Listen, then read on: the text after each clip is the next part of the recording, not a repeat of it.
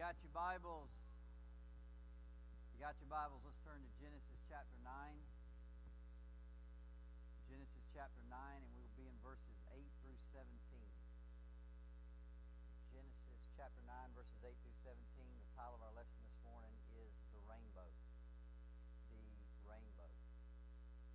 I want to begin this morning with a question. How many of you have ever gone through a traumatic experience? And by traumatic, I mean it could be a bad car wreck. It could be the sudden loss of a loved one. It could be maybe a crime. Maybe somebody robbed your house. Maybe it could be a health diagnosis that scared all of the above. Okay. The fact is, if you've ever gone through I think most of us in life, we live under illusions. Don't you think so? I mean, let me give you an example. We know that you can get in your car today and have a car wreck and die. We know that's a possibility. It happens all over the place every single day. Yet I would say that most of us will get in our car today and it won't even enter our mind that I might die before I get home. We basically live our life under an illusion that those things happen to other people, but it'll never happen to me, right? I mean, would you agree with that? I know I do. But what happens is, after you've had a traumatic event happen to you, the illusion, the bubble's kind of busted, right? There is no illusion anymore. Now, not only could it happen, now it has happened. And so the illusion is kind of gone. And what happens to most people, I think, at least it did with me, is that after you've gone through this event, you'll struggle with anxiety. You'll struggle with worry because, listen, it's already happened one time. Who's to say it ain't going to happen again? I mean, if you've ever had a car wreck, the next time you get in the car, it's different. You've had a bad car wreck. I mean, now you know that guy can pull out in front of you like the other guy did, right? And so you kind of struggle with this about whether it would happen again. In fact, studies tell us that most people not only worry that it might happen again, you even go through periods of time where you expect it to happen. If you ever had a health scare, now every little bump or every little fever is oh my God, I'm dying, right? I mean, you almost expect it to happen.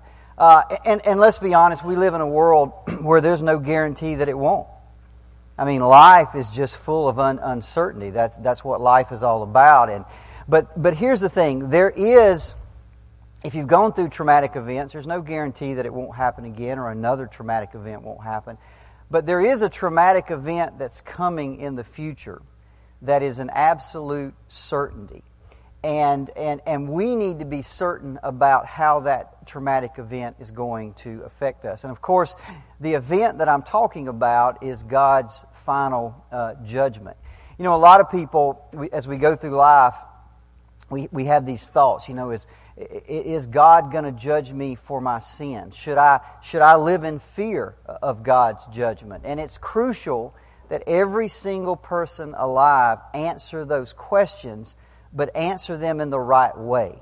And when I say answer them in the right way, I mean you have to answer them according to the truth of God's Word. You see, there are a lot of people out there today who should be living in terror of God's judgment.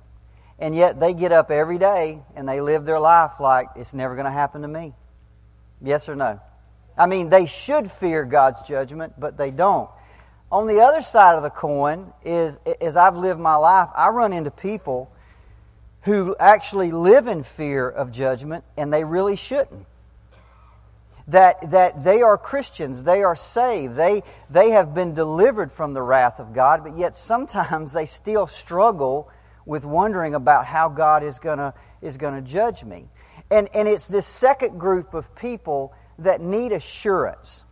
They need assurance from God that their sins have been forgiven. Not only their past sins, but their future sins are also under the blood of Jesus, and they're not in any danger from His wrath. Now, I say all that because for just a moment I want you to think about Noah. There's probably not anyone who's ever lived who needs assurance more than this guy. Now, think about it for just a second. Why would I say that? There's probably not a man that's lived on this planet who needs assurance from God more than Noah and his family. Now, why would that be? Well, think about it this way. If somebody walked up to you today and say, hey, what do you think about rain? Well, you and I might say, well, we've been having a little bit too much of it lately, or you may say we're not having enough, or we've all got our opinions about rain and whether we're getting too much, whether we're getting too little. Some of us like it, some of us don't like it. But the fact is, we're kind of used to the ebb and flow, right? We know sometimes you get too much, sometimes we get a bit too little. So you would get all these opinions, but I can guarantee you our opinion wouldn't be anything like Noah. In fact, I believe if you had gone up to Noah after he got off the ark and said, what do you think about rain? It would have probably made chills run up his spine. Because see, to Noah, rain means death. Rain means judgment. Rain means wrath. Rain means bad stuff. So to him, asking him what he thinks about rain would have been incredibly different from what he asked what we would think about rain. You see, Noah has just come through a devastating, traumatic experience. He has seen the whole earth wiped out. I mean, imagine for just a moment what it felt like to walk off that ark and you're the last surviving people on the planet. You used to go over to the neighbor's house. They're not there anymore. The people that you used to do business with, they're not there anymore.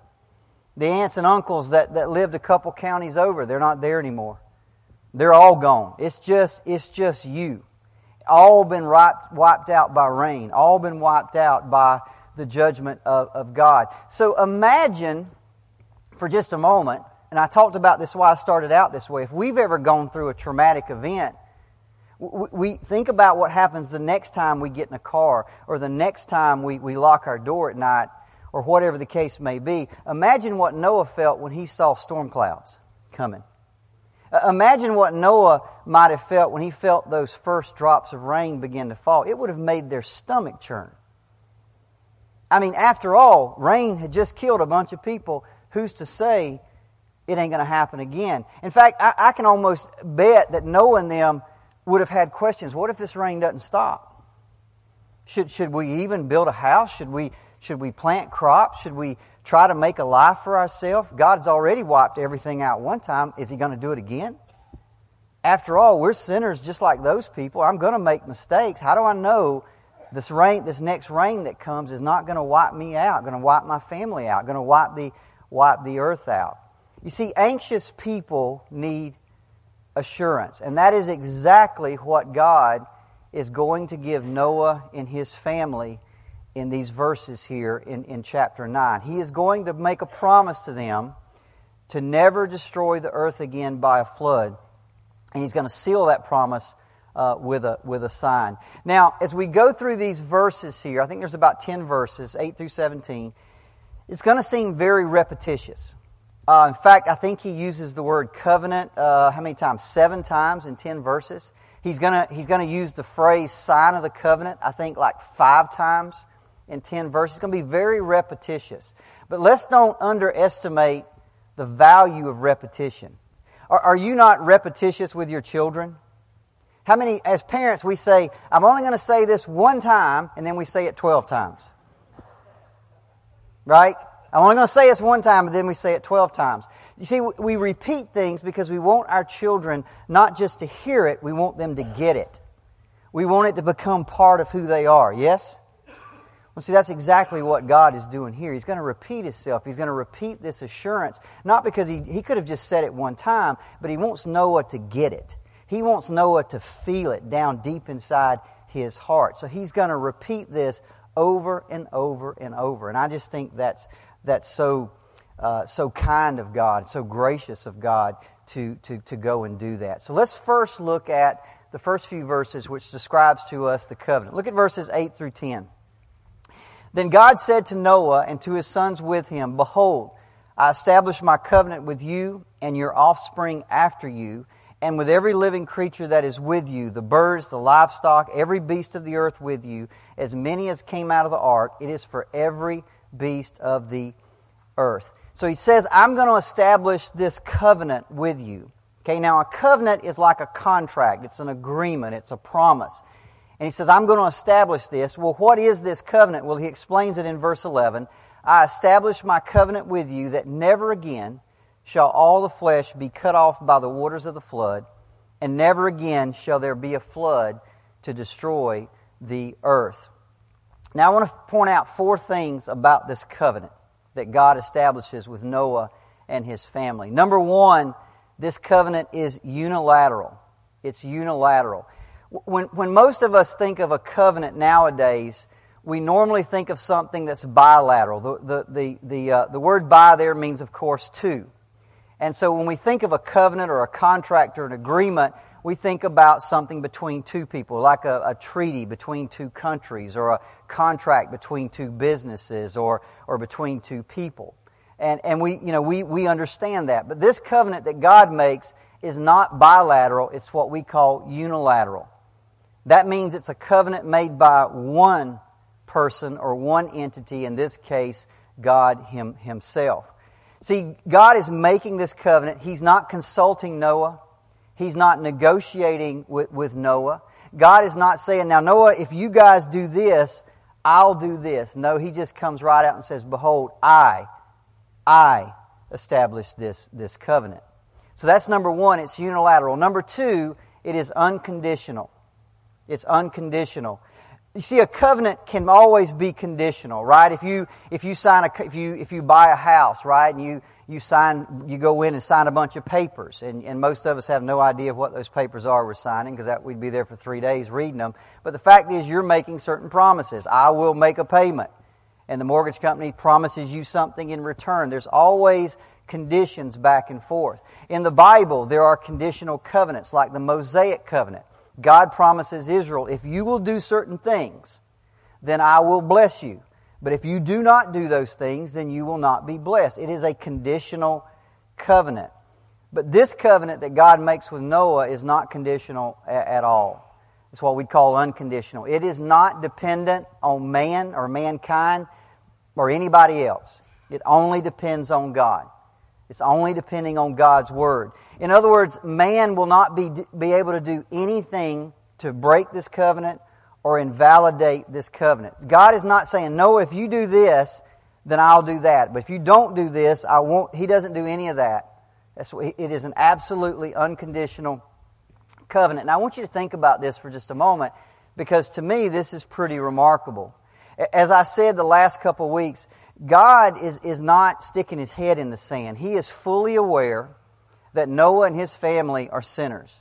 And they're going to produce little sinners who produce little sinners who produce little sinners. And eventually there's going to be billions of people, billions of little sinners running around on this earth. And in fact, God is fully aware, listen to me, that the people after the flood will be just as wicked as people before the flood. God is fully aware of that. Nevertheless, He places absolutely no conditions on this covenant. I mean, think about this for 1 second. Do you ever try to put yourself in God's place, what He thinks when He looks down today and sees the thing that He sees? How many of you some mornings, I don't know about you, I get up and a lot of times I'll go catch the news real quick, and I just usually pull up some websites and look at the headlines, and I'll go down scrolling and see the things that are going on. How many of you sometimes read about the things that men and women do to each other and do with each other, and you almost feel overwhelmed with the evil? How many of y'all feel that way sometimes? It's almost just a feeling, it overwhelms you how evil this... Now listen, if you and I feel that way, what do you think He feels? When He looks down at this creation, when He looks down at these people that He's created and that He loves, and He sees them engaging in the things that they engage in, the corruption of this planet and these people. See, God sees all that, just like we see it. Yet He put absolutely no conditions on that covenant. So He withholds His judgment day after day after day after day after day. And by the way, again, it's not that we don't deserve the wrath of God, because we do. But in spite of all that, God promises, I'm not going to destroy the earth with a flood the way I did before. And He just lets man go on in his sin 1,000 years, 2,000 years, 3,000 years, 4,000 years. It just goes on and on. It's not conditional. In this particular covenant, mankind can do anything they want to do, and God says, I will not flood the earth again. I'm not going to do it. It's not conditional whatsoever. Number 3, this covenant is inviolable. Now, this is a word that we don't use very much anymore, and I'm going to kind of explain it here in just a minute. We don't use this word here in the English language, inviolable, anymore. But I want you to think about a couple of things. The idea of a covenant in our culture is very unfamiliar, right? We use words like contracts, we use words like agreements, we use words like promises, but we don't use the word covenant very much at all. In fact, if I went to Winn-Dixie and I just I asked 100 people to tell me what a covenant is, my guess is the vast majority of them would be clueless as to what a covenant is. Again, today we sign contracts, we enter into agreements, we make promises, we conduct transactions. But a covenant is different from all of those things. And I want to explain how. You see, a covenant has always been something that is bound up with someone's character. Let me say that again. A covenant is different from those other things, contracts, agreements, transactions, promises, because a covenant has always been bound up with someone's character. A covenant has always been dependent on someone keeping their word, keeping their promises. And in fact, we even say that. We talk about keeping covenant sometimes. You see, covenants at one time were really today we got lawyers, and we got the judicial system, and we got all this legal stuff, and we write all this stuff down, and we sign all this stuff. But you see, in years past, they didn't have any of that. The foundational, really, of an agreement was a handshake. It was somebody's word. It was a covenant. You see, when you made a covenant with somebody, you bound yourself to keep your word. And that, when I say bound yourself, that depended on your character, your integrity. Your reputation was all riding on the fact of whether you kept your word. It was all bound up in this idea of a covenant. Now, that's not true anymore, is it? And in fact, it's gone completely the other way. Nobody seems to keep their promises anymore. We've all got insurance, right? Just try to make a claim. Try to make a claim. And they will find every loophole, every way they can not to keep their promise to you.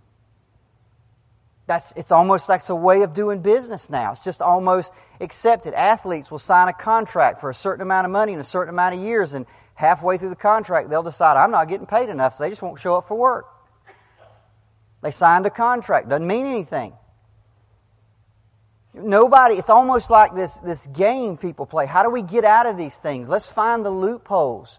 That goes all the time in our society, and we move further and further and further away from this idea of covenant. In fact, think about it this way, about the only place we even use the word covenant anymore is in where? The marriage ceremony. We talk about a covenant between a husband and a wife. Now, this leads us to something that I think is very interesting. In fact, whenever you talk about covenants, you will always find the word faithful pop up. Whenever you use the word covenant, you'll find the word faithful tied very close to this. For example, in the covenant of marriage, we talk about a faithful husband and a faithful wife. You don't hear he's a faithful businessman, do you? You don't hear that. They're a faithful company. You don't hear that. We talk about faithful husbands and faithful wives because of the fact we understand they've entered into a covenant. And how does a husband prove he's faithful? He proves he's faithful by sticking to the covenant. How does a wife prove that she's a faithful wife? By abiding by the covenant, by keeping her word, by not violating the covenant. So this idea of faithful and covenant are very, very closely tied to one another. And that's why when you go through the Old Testament, one of the attributes of God that you'll see brought up over and over and over again is that God is faithful. And He proves, listen, how do we know He's faithful? Because He keeps His covenants. That's what proves, just the way a husband keeping his covenant with his wife proves he's faithful, God proves He's faithful by keeping His covenant. Deuteronomy 7:9 says this, "Know therefore that the Lord your God, He is God, the faithful God, who keeps His covenant." In other words, how do we know God is faithful? Because He keeps His covenant. Never breaks His word. Always keeps His promises. Here's the point. Faithful men and women always keep their covenants, and a faithful God always keeps His covenants. You see, when God makes a covenant, it's inviolable. And what that word means, it's incapable of being violated. It is secure. It is unbreakable. It is eternal. It is everlasting. It cannot be broken. Because here's why. Because if God broke that covenant, He would break His word. And if God broke His word, He would smear His integrity. And God will never, ever do anything that would mar His character. He cannot do that. God is always going to keep His word. God is always going to be faithful to His covenants. Therefore, His covenants are inviolable. They're incapable of being broken. Number 4, so we said 3 things about them, right? It's unilateral, it's unconditional, it's inviolable, and the 4th thing is they are universal and perpetual. Look at verse 12. "And God said, This is the sign of the covenant that I make between me and you and every living creature that is with you for all future generations." First of all, God doesn't just make this covenant, by the way, with human beings. He makes it even with the animals and the planet. So therefore, it is universal. It is for every living thing. It applies to men and animals. So it's universal, and it applies to all future generations, which means it's perpetual, or it's repeating. Every generation that comes along, it just repeats itself. It'll never go away. Okay? So it's universal and perpetual. Now, let's turn to the sign of the covenant. I was doing a little bit. We all know, by the way, that the sign of the covenant is what? It's a rainbow. We all know that. We don't have to do a big technical lesson on that. So I was looking up the rainbow, and I thought there was a few did you knows that I didn't know about rainbows, and I thought that I would point this out. Did you know that you can only see a rainbow if the sun is behind you? You can't, if you're facing the sun, you'll never see a rainbow. It's got to be behind you. The sunlight has to strike. A rainbow is created when sunlight strikes water droplets in the air and the light is refracted, and I don't understand any of that stuff, how all that works. But what we do know is the sunlight has to strike the water droplets at a precise angle of 42 degrees in order to create a rainbow. And a rainbow is an optical illusion, which means it doesn't actually exist in a certain time, in a certain space. Like if you try to get closer to the rainbow, it'll just move. It's a certain distance from your vision, so as you move closer to it, it'll just move. It's just an optical illusion. So for those of you that are still looking for the pot of gold at the end of the rainbow, you're never going to find it. Just put that out of your mind. Rainbows, and I did not know this. I don't know how I didn't know this, but rainbows are actually full circles. And we only see what's above the horizon. And in fact, in certain times, and there's pictures of this on the internet if you want to go find it, if you get in an airplane and you get it just the right spot, you can actually see the full circle of a rainbow if you can see over the horizon, which is an amazing thing. Now, that's all really interesting, and the more you read about it, I'm one of those people, I start reading, I don't know if y'all like me, I start reading and I just keep going. But it's like, the way I look at it is like this. I can read all the science on a rainbow, and it's all interesting, but it's kind of like doing a chemical analysis of banana pudding. At the end of the day, I don't care what's in banana pudding because it just tastes good, right? Just enjoy the banana pudding. Don't tell me about all the chemicals and ingredients. Let's just eat the banana pudding. Same thing with the rainbow. We can explain a rainbow. It's a reflection of light and the angles and all this and that and the other. But listen, let's set that aside and remember what the rainbow is all about. First of all, it's one of the most beautiful things that nature can create. We were out on the boat yesterday, and I just happened to be, water was spraying up from the boat, and I looked over, and there was a little rainbow. right on the side of the boat, just created. Just enjoy it when you see it, but also never forget what it's all about. And that is God is faithful to His promises. God, every time we see a rainbow, it's like being painted in the sky. God is faithful. God is faithful. You should never forget that. Let's go read verses 12 through 13. And God said, "This is a sign of the covenant that I make between me and you and every living creature that is with you for all generations. I have set my bow in the cloud, and it shall be a sign of the covenant between me and the earth." Now, some of you may be using a translation like NIV, I believe, that says, "I set my rainbow in the cloud." That is not what the original Hebrew says. At that time, we call it a rainbow. God didn't call it a rainbow. God called it a bow. The word in the original Hebrew is literally bow, like a bow and arrow. In fact, it's the exact same word in the Hebrew, keshethin, which is a bow and arrow. It's a battle bow.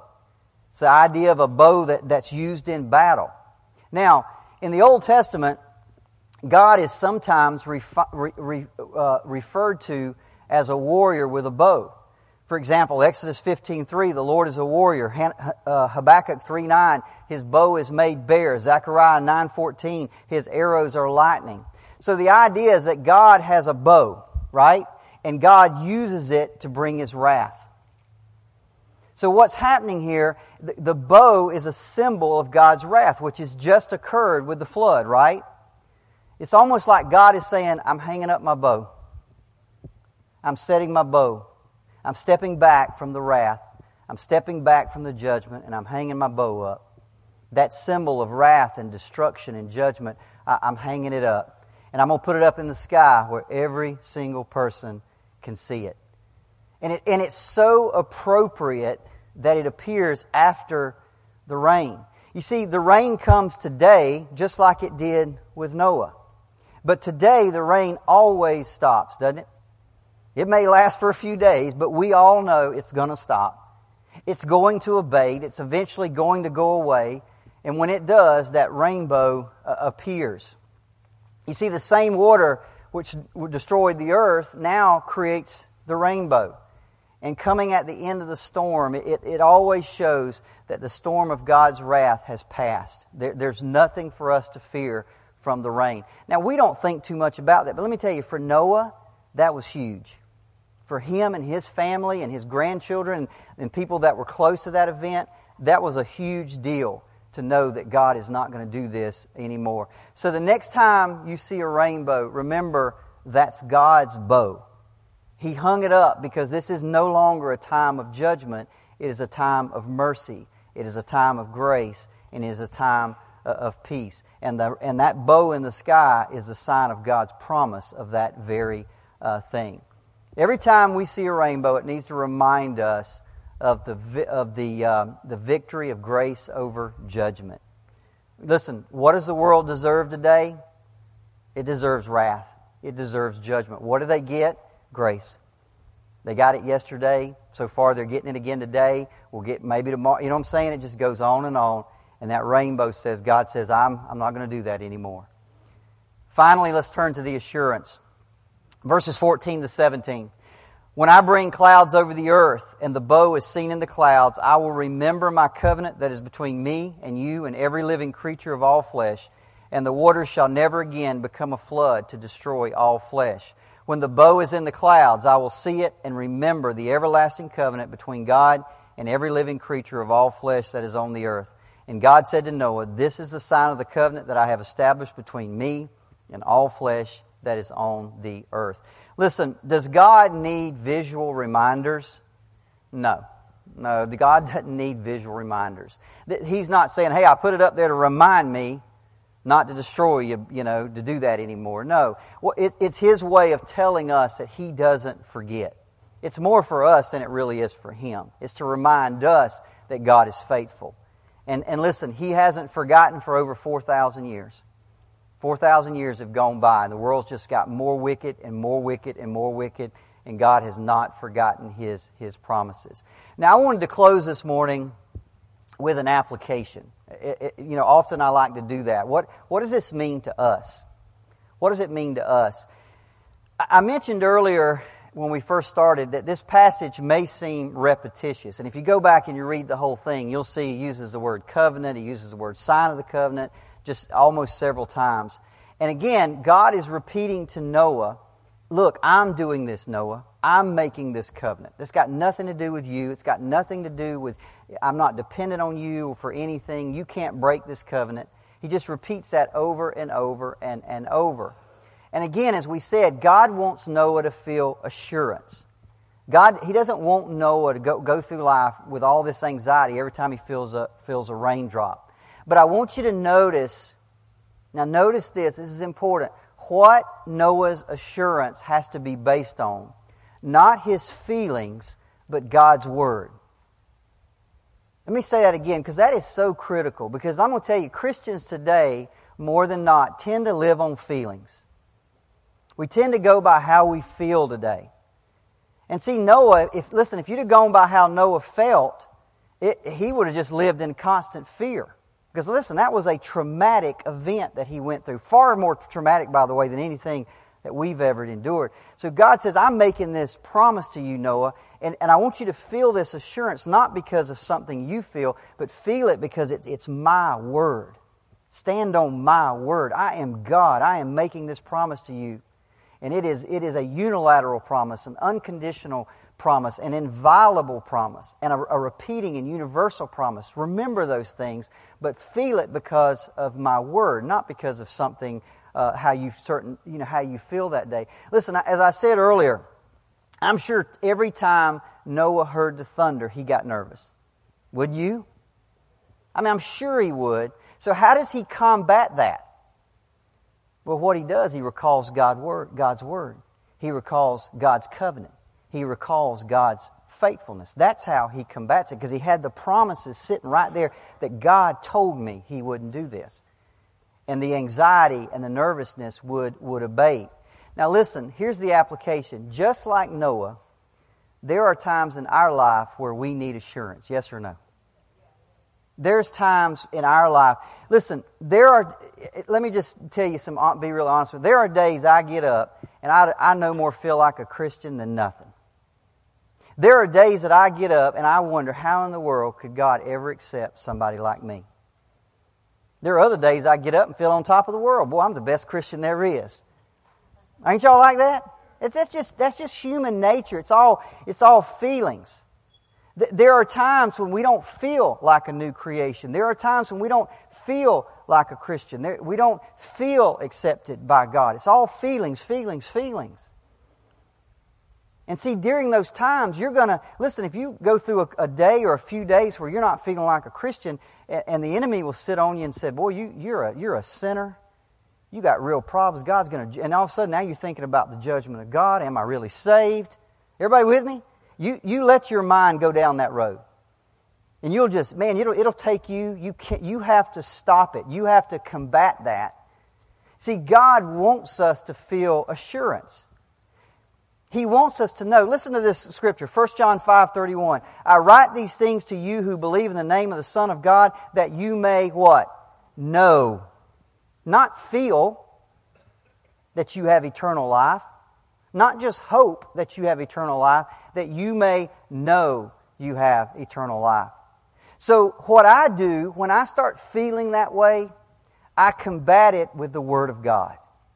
And that's what we all should do. When you start feeling, I'm not really a Christian, I don't really feel this, then you go to the Word of God and you combat the enemy with the Word of God. So what I thought I would do this morning, as we close here, is I thought I would finish up with a few of my favorite scriptures. Scriptures that I just have marked and I go to them over and over and over and over again.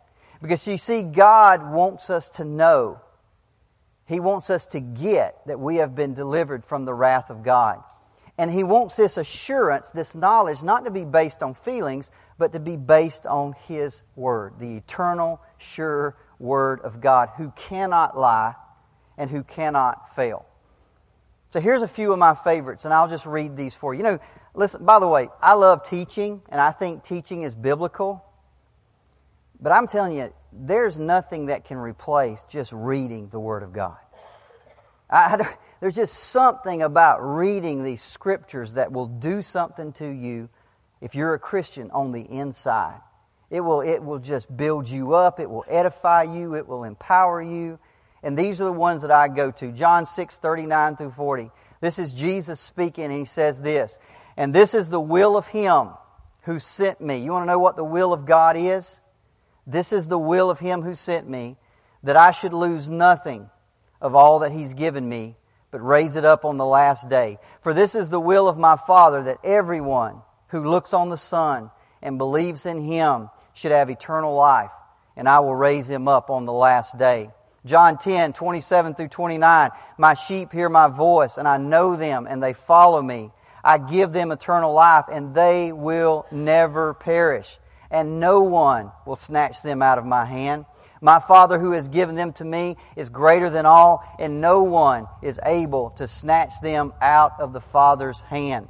Romans 5:1, "Therefore, having been justified by faith, we have peace with God through our Lord Jesus Christ." Romans 8:1, "There is therefore now no condemnation for those who are in Christ Jesus." Romans 8:31 to 33, "What do we say to these things? If God is for us, who can be against us? For He who did not spare His own Son, but gave Him up for us all, how will He not with Him graciously give us all things? Who will bring any charge against God's elect?" The answer to that is nobody, because it is God who justifies. Ephesians 2 more, Ephesians 1:13 through 14. "In Him you also, when you heard the word of truth, the gospel of your salvation, and you believed," man, I like this, "you were sealed with the promised Holy Spirit, who is the guarantee of your inheritance." When God guarantees something, let me tell you, it's inviolable. It's incapable of being broken. It is a guarantee. When He gave you the Holy Spirit, it was like Him putting His stamp on you, His seal on you. It is the guarantee of your inheritance. It is going to happen.